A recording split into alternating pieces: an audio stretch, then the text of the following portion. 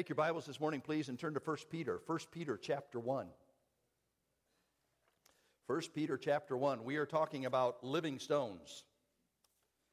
And we are talking about how those living stones are to be lived out from our lives. We recognize that the living stones that we have are not brick and mortar. They're not just 1625 Capitol Avenue Northeast. But living stones, that was supposed to come on. There we go. Living stones. Little kids, living stones. Sunday school, ABF, living stones. New members, living stones. Living stones around us. As we understand that we together are to be these living stones. We've looked at 1 Peter chapter 2, verses 4 and 5, where we understand that there was a living stone who was rejected by men, but in the sight of God, chosen and precious, and that we also as living stones are to build up a spiritual sacrifice, a holy priesthood to offer up these sacrifices that are acceptable to God. Living stones in our lives. 1 Peter chapter 1. Begins, Peter, an apostle of Jesus Christ, to those who are elect exiles. Elect exiles of the dispersion in Pontus, Galatia, Cappadocia, Asia, Bithynia. According to the foreknowledge of God the Father and the sanctification of the Spirit, for obedience to Jesus Christ, for the sprinkling of his blood, may grace and peace be multiplied. Elect exiles. Those who were sojourners, those who were struggling, those who in a very special way understood that they were not at home.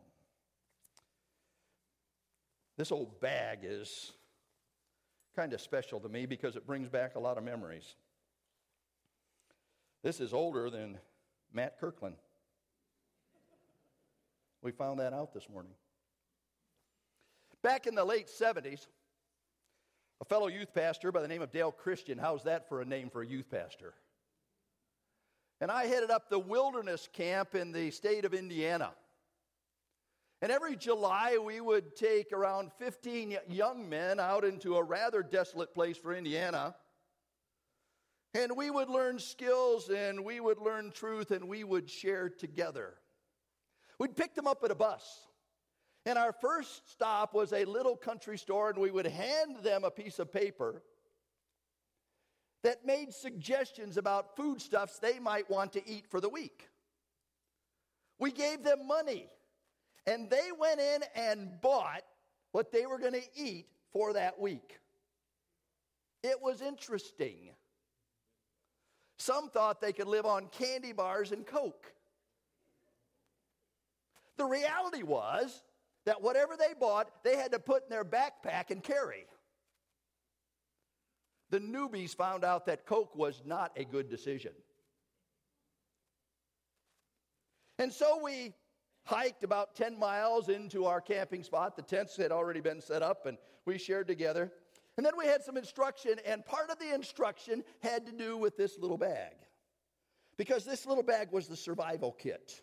This was before cell phones. And in this little bag were some numbers, should there be an emergency. There were some medical supplies.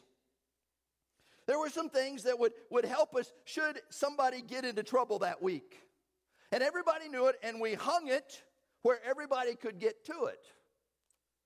Because we wanted not only to survive, we wanted to thrive that week. Now, I need to tell you that in the 5 or 6 years that we did wilderness camp, nobody got into this bag for an emergency, and God was gracious to us. We did rock climbing.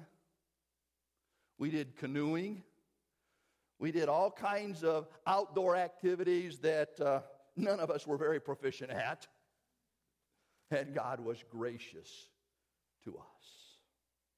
Peter is writing to a group of people that have hiked into the wilderness, who have discovered that things aren't always rosy, but they're elect by God. And Peter begins his epistle by helping us understand some truths that will help us thrive even when we're just trying to survive. This morning I'm going to share the first of those truths with you out of verses 1 and 2. And then next week we'll get into verses 3, 4, and 5, and we'll share the rest of these truths. The first truth is this: we are sanctified saints. Did you note that in the text? Peter, an apostle of Jesus Christ, to those who are elect exiles, according to the foreknowledge of God, in the sanctification of the Spirit. Now, if you were to read all of 1 Peter, you would find that these folks are described in a number of different ways. They're described as living stones. They're described as a chosen generation. They're described as a royal priesthood, a holy nation. They're described as those who God has called out of darkness into his marvelous light. They are described as the people of God. And when you're trying to survive, I want you to understand who you are. Because it's very important to recognize that you are sanctified in the Spirit of God. God has set you aside for his very, very own. And that should encourage you this morning. God has a purpose for your life. And God understands the beginning from the end and everything in between. And God is able to put it all together for his glory and your good. Amen? But it starts with understanding that God has set us apart for his purpose. You need to know who you are. You also need to know whose you are. You are a child to God and you belong to him. Amen? I mean, he did make this purchase, right? We could go down in chapter 1 and we would find out that we are not redeemed with corruptible things like silver and gold, but with the precious blood of Christ as a lamb without blemish and without spot. You know what God paid for you? The blood of his Son, Jesus Christ. There is no greater price that could have been paid. You talk about priceless. God sent his Son to die for you, to die for me, to die for the world.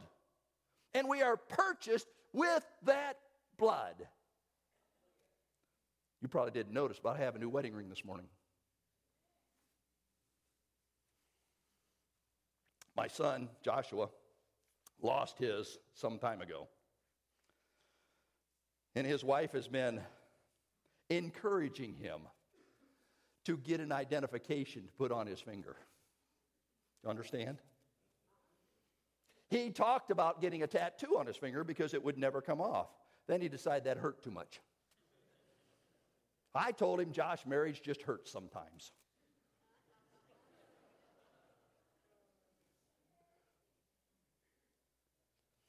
So he went online and he found some rings, titanium. He said, hey, Dad, would you like a new wedding ring? And I thought, if this will help him to get his, I'll get a new one. Just so you know, my other one had diamonds in it, and Connie's now wearing it. So she gets the bauble. It reminds me of who I am and who I belong to. And we are the children of God, the living stones. Even though we are sojourners, and even though we are strangers, and even though we're in the wilderness someplace, I want you to know that God does not forget about you. And God has a purpose in mind for you. Now it says here, sanctified in the Spirit. May I remind you what the Spirit of God does in our lives? It's the Spirit of God who quickens us, according to Ephesians. It is the Spirit of God, according to John's Gospel, that teaches us all things and brings things to our remembrance. It's the Spirit of God who indwells us. It's the Spirit of God who protects us. It's the Spirit of God who convicts this world of sin and righteousness and judgment. It's the Spirit of God that moved in holy men of God to give to us the Word of God. We are sanctified by the Spirit. Now, very quickly, I just remind you that sanctification has a couple of different parts. Sanctification is positional. We are placed in the body of Christ. Sanctification is permanent. One day we shall be like Him, for we shall see Him as He is. Amen? Hey, amen. Praise the Lord. Somebody get excited about that, will you? And sanctification is progressive. We are to grow in grace and in knowledge of our Lord and Savior Jesus Christ. Peter wrote that. And Peter wrote, as newborn babes desire the pure milk of the word, that you may grow thereby, if so be ye have tasted that the Lord is gracious. What Peter is attempting to teach us is that we are strangers in this world, and even though that, we are to be separate from this evil world system, which is in total opposition of the things of the Spirit. We are sanctified saints. We just happen to be living in exile. It's okay. But not only are we sanctified saints, we also have trusted God's grace and peace. Did you note that at the end of verse 2? Peter writes, may grace and peace be multiplied to you. Now, we certainly can talk about grace because grace is so important in the Christian life. For by grace are ye saved through faith, and that not of yourselves. It is a gift of God, not of works, lest any man should boast. Amen. For the grace of God that brings salvation has appeared to all men. Titus chapter 2. Amen. And Paul said, His grace is sufficient for me. Now, you know what grace is, don't you? May I use an acrostic? Grace. You've seen it. God's riches at Christ's expense. God giving to us what we do not deserve. God providing everything that is necessary for us to have an abundant life. That's God's grace. You ever had anybody be gracious to you? Isn't that a wonderful thing? I love gracious people. We drove over to Rochester yesterday, coming on an on-ramp, and there was a truck to my left. He got out of my way. He was 4 times bigger than I was, but he got out of my way. I thought, that's grace. Thank you. But think about the grace of God, will you? And it's the grace of God that changes everything in our lives. And as long as you and I understand that God, in His grace, is giving to us everything that is necessary for life and living, even though we don't deserve it, we can thrive because it's all about God. Amen? And peace. Peace is not the absence of conflict. I said this last week. Peace is confidence in the conflict. Now, what kind of confidence do you have in God? Do you have the confidence that He will supply all of your need according to His riches and glory by Christ Jesus?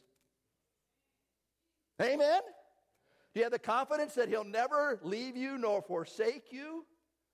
Do you have the confidence that there is no temptation taken you but as such as is commanded, but God is faithful, who will not suffer you to be tempted above that you are able, but will with the temptation also make a way out, and He'll help you carry the load?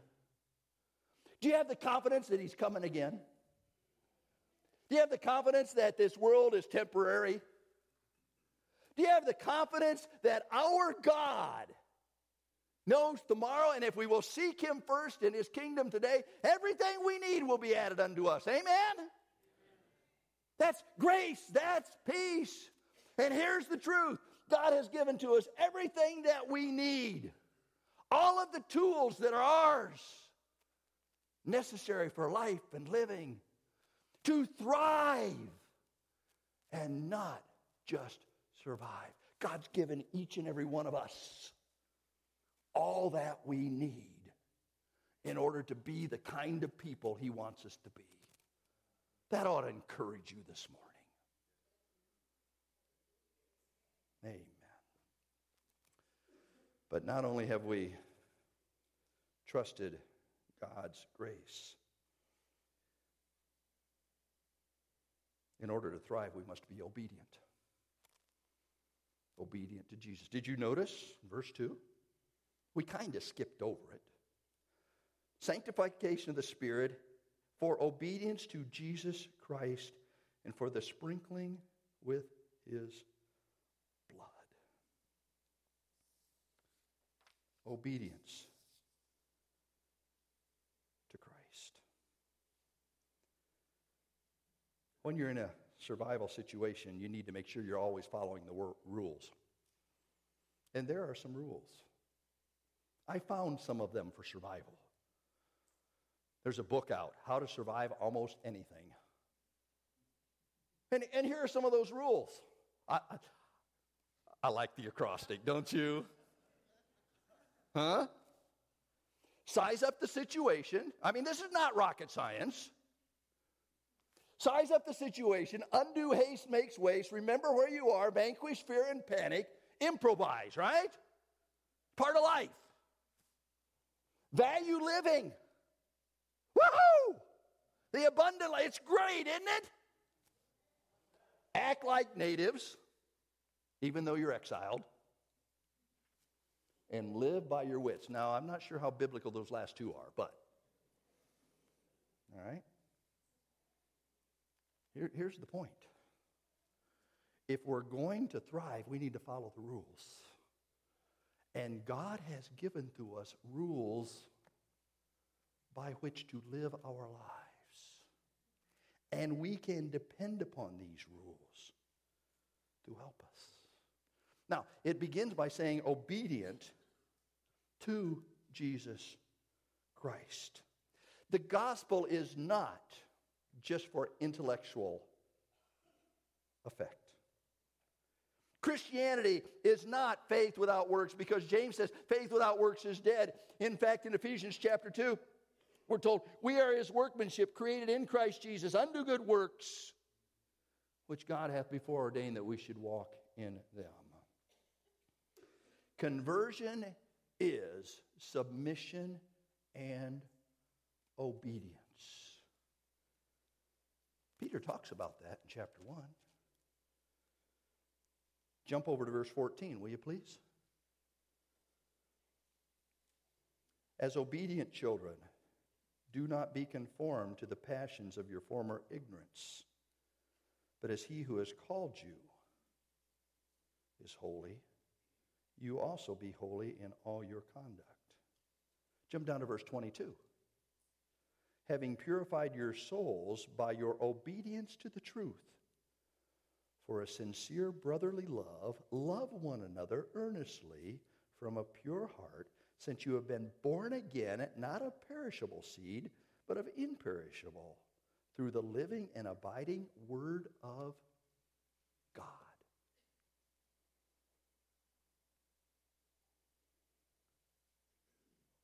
See, God has given to us the privilege of obedience. In fact, Peter's going to tell us here that we should follow in his steps. John says it this way: he that saith he abideth in him ought also to walk as Jesus walked. There is no better way to walk than how Jesus walked. Was it an easy walk? No.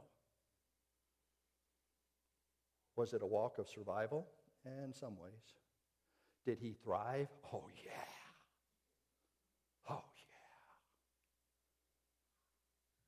yeah. And you and I need to understand that. And so our first three tools is to understand that we are sanctified saints even though we're living in exile, that we can trust God's faithfulness in his grace and his peace, and we can recognize that our responsibility is simply to obey Jesus. That's it. It's not a complicated thing. Obey Jesus. You want to thrive and not just survive? Here's where you begin. Here's where Peter began. Now, next week, we're going to look beginning with verse 3. And we will discover 3 more tools that are necessary for our survival. But while we do that, let me just help you understand something about this next section of Scripture. Verses 3 through 12 is one sentence in the Greek. All right? And in that sentence, we are going to understand that the end of this whole thing ends with our inheritance. That we need to have endurance toward heaven, and the example that we have been given is the prophets. And that we can thrive, just not survive. And all God's people said? Amen. Let's pray together. Father, thank you for truth, your word which is true, and the opportunity we have to live it out in our lives. Lord, help us to stay focused. Help us to lay aside weights, sin that so easily entangles us, and help us to run with endurance the race that is set before us, looking unto Jesus, the author and finisher of our faith.